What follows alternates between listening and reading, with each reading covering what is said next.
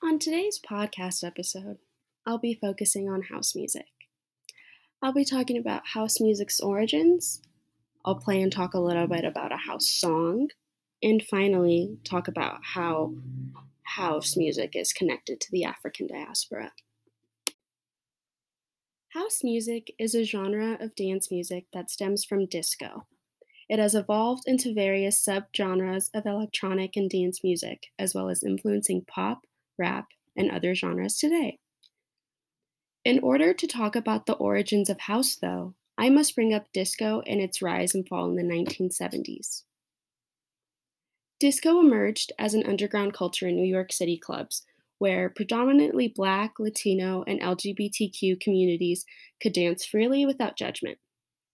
Disco was a huge fad at the time, but then began to die out after Disco Demolition Night in 1979.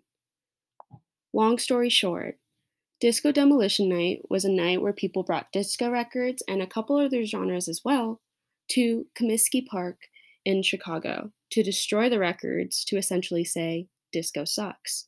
This created a widespread amount of riots and anti-disco movements across the United States, and many considered it as a night that disco died. But simultaneously, house was born. House music's origins are traced back to the underground dance scene in Chicago and New York City in the late 1970s and early 80s. The term house music comes from a club called The Warehouse in Chicago, where DJ Frankie Knuckles would play his sets. DJs and clubs were trying to keep people dancing, even after disco died.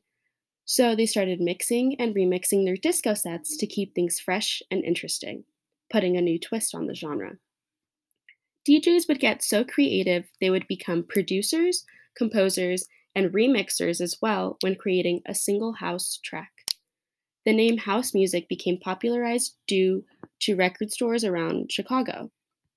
The record stores would label records as played at the Warehouse, since the Warehouse was the only place that played this kind of music at the time. It was later shortened to house music.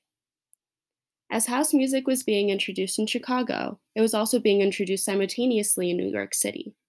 Larry Levin, aka the godfather of house, introduced house music to the urban nightlife in New York City at the club Paradise Garage. Paradise Garage was made by Michael Brody to bring people of all different backgrounds and sexual orientations together to dance and be united by their love of music without any judgment. House music gained tons of popularity in both Chicago and New York, and it just grew outwards from there.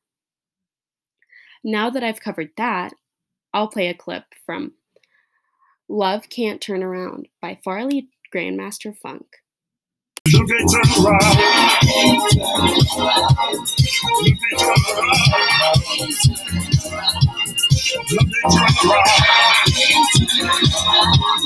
Love can't turn around.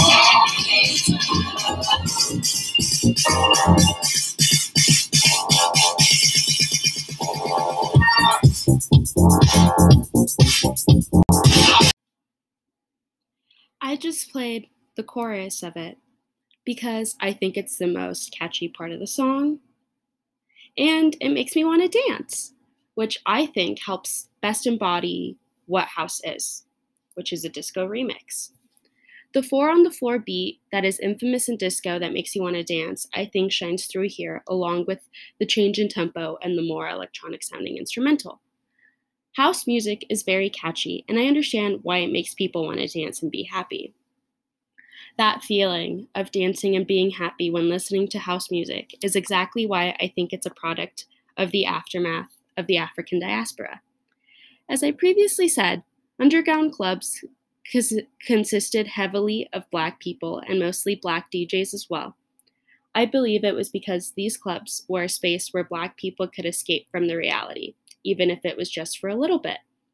They didn't have to deal with judgment and prejudice from white people that was based solely on the color of their skin and their heritage.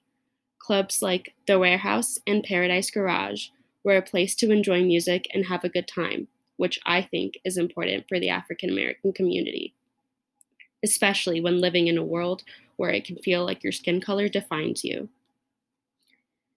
And I'll leave you with the fact that House music, along with so many various art forms and parts of our culture, are tied to the African diaspora, even if we don't realize it.